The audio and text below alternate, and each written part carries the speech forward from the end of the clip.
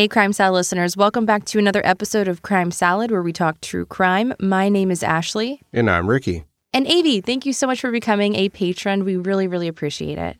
So this week's episode is a bit shorter than our usual, but it's still super important that we share it.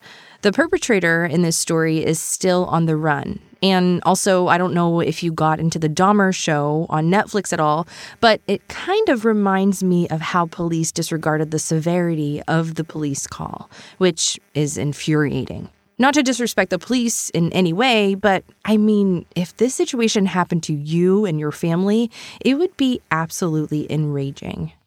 Also, please be warned that there are some graphic detail in this episode that may be triggering. Listener discretion advised.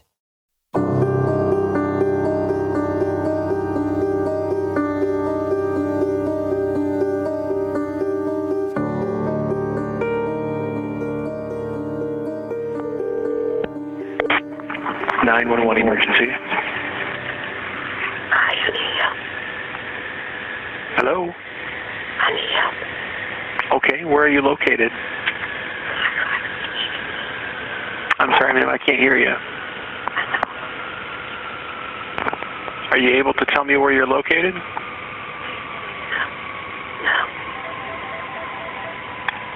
Are you at a... 553 Sheldon Avenue Southeast. Please hurry now. Okay, I got Sheldon. What's the number? 553. Hurry, please hurry up. 553 Sheldon. Okay, can you tell me what's going on there? Can you just hurry up, please? I'm gonna die. It's me. You're trying to kill me. You already killed my name. You need to hurry up, please. Okay, ma'am, I'll start the police that way. Can you tell me what your name is? Keyona.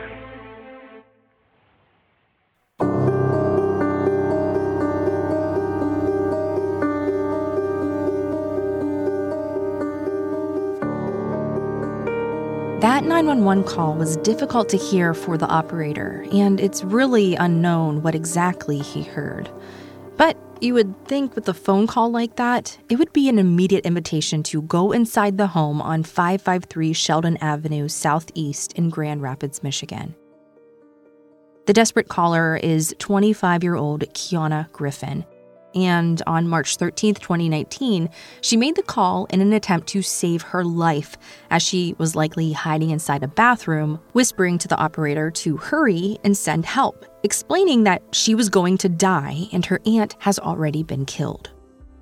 Her aunt being 47-year-old Charlotta Baberbay, who went by the name Cher, lived together in the house with Jackie Baberbay, who is Cher's mother and Keyona's grandmother.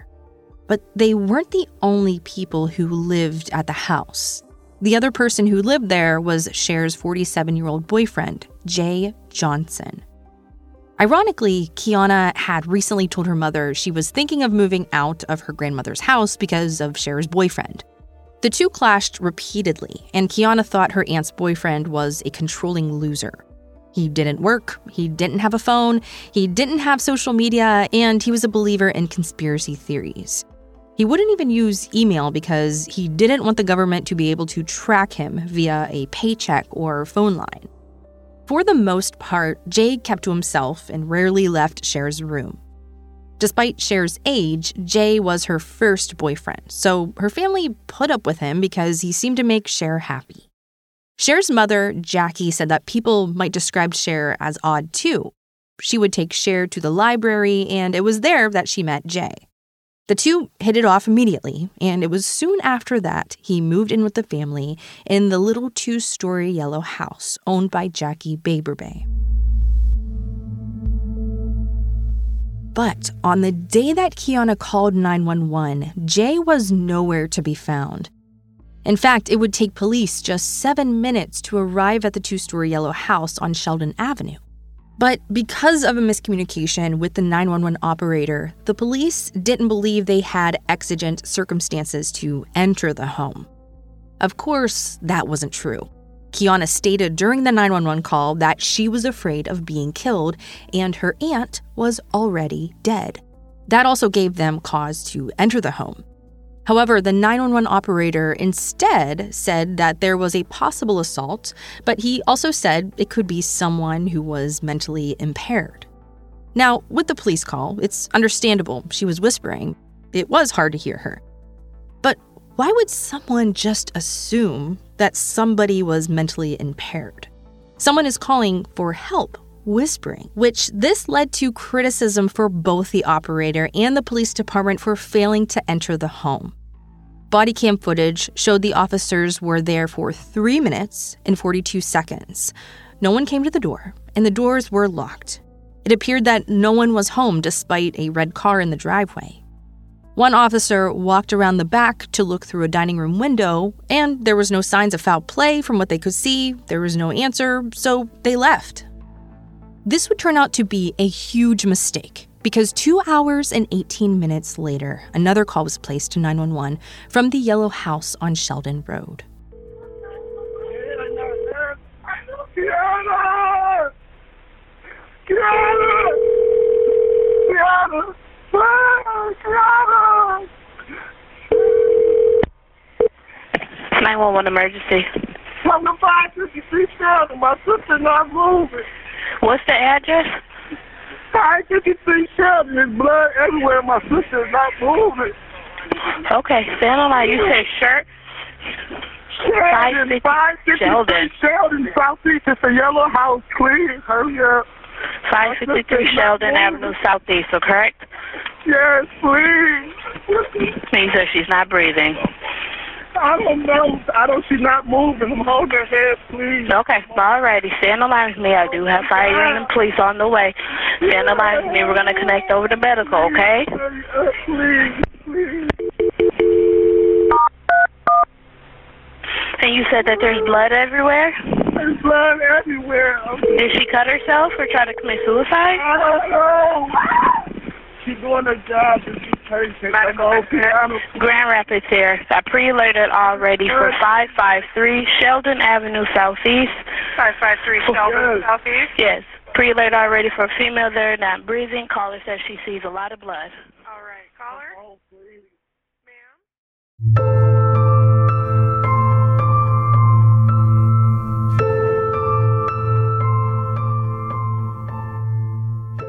That was Sanford Cummings in the recording. He found his sister naked, covered in blood, and unresponsive. What a horrible thing to walk into. Seriously, my heart hurts for him to have to find his sister this way. In the call, he's begging the operator to send someone to save his sister, but it was already too late. Griffin had likely died shortly after she abruptly ended her 911 call a few hours earlier. When police arrived, they determined that Keyona had been shot fatally 4 times and once in the face. No one should ever have to find their sister like that. Police also found 47-year-old Cher lying in her bed on her side with earbuds still in her ears. An iPad had been propped up on a pillow, and it looked like the person who killed her quietly walked up behind her and shot her once in the back of the head, execution style. She was likely never aware of the imminent threat. There didn't seem to be any signs of a struggle or an argument, and the iPad was still playing when officers arrived. According to Cher's family, they described her as a loving, trustworthy, and lovely woman who avoided social situations. Jay was her first true love, and they spent the majority of their time in her bedroom.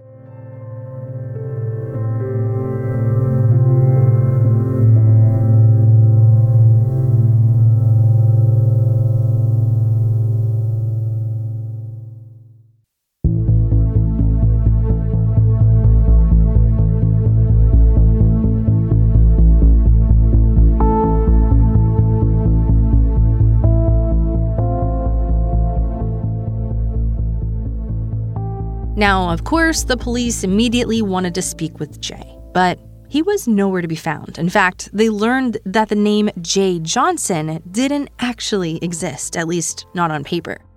So police are scattering around at this point, trying to find out who is this man. Police do some digging and find an orange Nike shoebox shoved up high on one of the shelves in Cher's closet. And in this box were letters between Cher and an inmate who signed all of his prison letters as Jay. But the name didn't match with the inmate number on the envelopes nor the fingerprints. Those both corresponded to someone named Darrell Damon Brown. Police discovered that Cher's boyfriend was actually a really dangerous man with a violent history of abuse against women. So the strange behavior sensed by Keyona, how he was always paranoid of the government tapping in on his phone line, kind of makes sense. Cher thought her boyfriend was briefly in jail for failure to pay child support, but that wasn't the whole story. Cher was never aware of her boyfriend's violent past and history of terrorizing women. Now, police also found a bag close to the crime scene filled with ammunition and a 9mm pistol. The serial number on the gun matched a box for the gun found in one of Cher's drawers inside her bedroom. And also inside that gun box was a receipt with the name of the original purchaser of the gun. Police were able to trace that back to a previous girlfriend of Jay's who had reported the gun stolen back in 2017. At the same time, she had filed a complaint against her boyfriend, named Jay Johnson, for harassment. The two had broken up because Jay, who was really Darrell, was controlling and began stalking her. From there, police discovered the next piece in their puzzle. Prior to meeting Cher, Darrell had been homeless, and while he was homeless, he was going through a trash bin behind a church. Robert Dean was the reverend for the New Life Church of God, and he encountered Darrell down on his luck and offered him a hand up. For some reason, this is one of the few times that Darrell used his real name. The reverend offered him free room and board, along with a small salary in exchange for odd jobs like maintenance around the church, including landscaping, shoveling snow, and small repairs. But this all ended about 3 months later when Reverend Dean received a call from a woman who wanted to discuss her boyfriend named Jay. The Reverend, of course, set the appointment and quickly understood that the man she was referring to as Jay was in fact his new hire named Darrell. Darrell worked hard and was quiet and unassuming, which made the woman's story hard to believe. She told him that she had been dating her boyfriend for only several months, and she found him to be quite sweet and charming. However, lately his behavior had changed, which was causing her distress. He had become controlling and was making odd demands from her, one of which was that she was never allowed to talk to any man under any circumstance, and if he found her talking to a man, he had threatened her with violence. This woman was a grocery store clerk, which often required her to talk to men, and it was small interactions like this that had begun interfering with her job. She was hoping that Reverend could talk to Darrell and explain to him that these demands were unreasonable. But Darrell was there that day and saw his girlfriend enter the Reverend's office. This enraged him that she would expressly go behind his back and interfere with his job, but more importantly, that she was alone in an office with a man, even a man of God. Now, there were no exceptions to Darrell's demands that she never speak with another man under any circumstances. In a fit of anger, he barged into the office and approached his girlfriend with an open hand, about to assault her, before the Reverend stepped in and stopped him. He told her that he intended to slap her for disobeying him. The Reverend, of course, tried to talk some sense into Darrell and told him these demands and his actions were beyond a normal expectation in a relationship. And the conversation devolved to the point that Reverend Dean told Darrell to pack his things and leave the church immediately and to never contact this woman again. He told Darrell to seek professional help and, quote, stop terrorizing defenseless women, end quote. Later, Reverend Dean would have great regrets, feeling like he should have done more to help Darrell and avoid the violence that was to come. Of course, there was no way he could have known what kind of violence that Darrell was capable of. Now, this wasn't the only incident of assaulting women. Back in 2005, Darrell was arrested for felony assault on his girlfriend and mother of one of his children. He viciously attacked her over a period of hours, including overnight, where he bound her hands and feet with rope, he urinated on her body, and kicked her in the face repeatedly, all while her 4 children were terrified upstairs in their beds. But he wasn't done. He also doused her with lighter fluid and for hours terrorized her with a lighter, threatening to set her on fire and burn her alive. Throughout the night, he threatened to kill her, her children, and then himself. By the next morning, he had calmed down when her children began to awake and need their mother. He allowed her to walk her daughter to the bus stop that morning to go to school. And once the driver opened the door, this woman, who was covered in blood and bruises, begged the driver to close the door and keep driving. Under normal circumstances, a driver would never allow any adult or parent to ride on the bus with the children. But this driver sensed that this was a life-or-death situation and drove off with a terrified woman and her child. Later, she pressed charges against Darrell, and he was arrested for aggravated assault and attempted murder. Unfortunately, later, as is common with victims of domestic abuse, she failed to cooperate with his prosecution.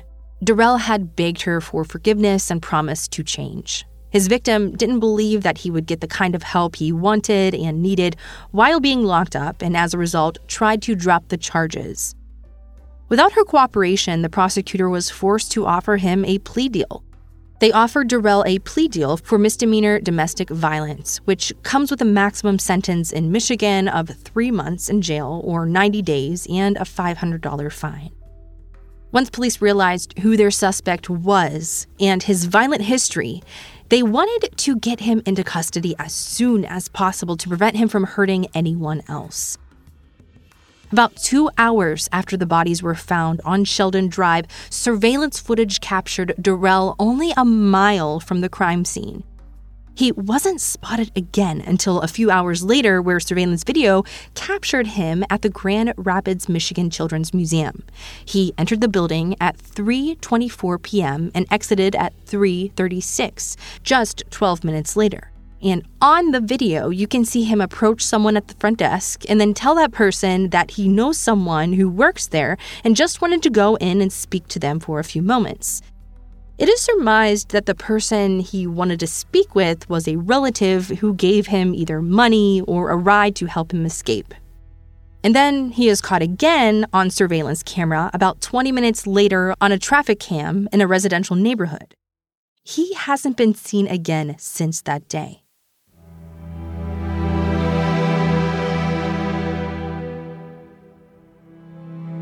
In a statement given to Wood TV by Jackie Baberbay, she said, quote, "There were no red flags at all. That's the reason why this is so maddening. What went wrong in that short span of time? This man blindsided all of us. He betrayed us," end quote. But that's not where our tragedy ends. On June 10th, 2020, Jackie Baberbay, along with her daughter, who would be Keyona's mother, her grandson, Sanford, who is Keyona's brother, and his 5-year-old son, all got together at the yellow 2-story house on Sheldon Drive for a private memorial for their loved ones. It was right after the pandemic lockdowns had ended and families were beginning to get together again. They wanted to honor their loved ones with their family and fellowship, and that's exactly what they did. They lit candles and sat out on their screened-in porch and told stories about Cher and Keyona. They laughed and they cried together. Then Sanford's son, EJ, wanted to spend the night with his great-grandma, Jackie. EJ was described as a pleasant handful full of energy. His favorite activity was playing Roblox on his iPad. So Sanford and Anya, Keyona's mother, went home. They decided to let the candles burn out themselves. Unfortunately, while Jackie and EJ were sleeping, the candles set the porch on fire. At 9:02 a.m. the next morning, there was a report of a house fire. The firefighters arrived quickly, but the entire front of the house was engulfed in flames. Jackie took EJ to a back bedroom where they hoped to be rescued. Unfortunately, they both succumbed to smoke inhalation. The family had endured unimaginable loss, all stemming from the evil acts of Darrell Brown. Now, in order for this family to regain any measure of justice, Darrell Damon Brown needs to be captured, taken off the streets, and tried for his evil acts on March 13th, 2019. We will definitely post the Marshals Wanted poster on our social media pages. In July of 2021, U.S. Marshals intensified their search efforts by designating Darrell Brown as one of the country's 15 most wanted criminals, which includes a $25,000 reward for information leading to his location and capture. The Marshal's office said that he is very unassuming and could be standing behind you in a checkout line, and you may never notice him standing there. He is plain and ordinary looking and appears mild-mannered and harmless. He is anything but. The Marshal's office believes he is receiving help from family or friends in either Ohio, Wisconsin, Arizona, or Georgia. The Grand Rapids Police Department released a statement saying, quote, "We need the community's help locating Darrell Damon Brown, who is wanted in the homicides of Keyona Griffin and Charlotta Baberbay. Darrell is 47 years old, 5'8", and 180 pounds. He could be in the Columbus, Ohio, Milwaukee, Wisconsin, or the Atlanta, Georgia areas. Call police at 616-456-2400 with any information." End quote. This family has been through so much. The person who caused all of this evil is a dangerous killer who is still on the loose and could be anywhere, hiding in plain sight with a different name, visiting libraries, dating new victims who have no clue. With that being said, make sure you take a good look at this wanted poster, share it on your social media too. We will be posting it on our Instagram and our Facebook because he could be anywhere. Thank you all so much for listening to this week's episode. We will be with you next week.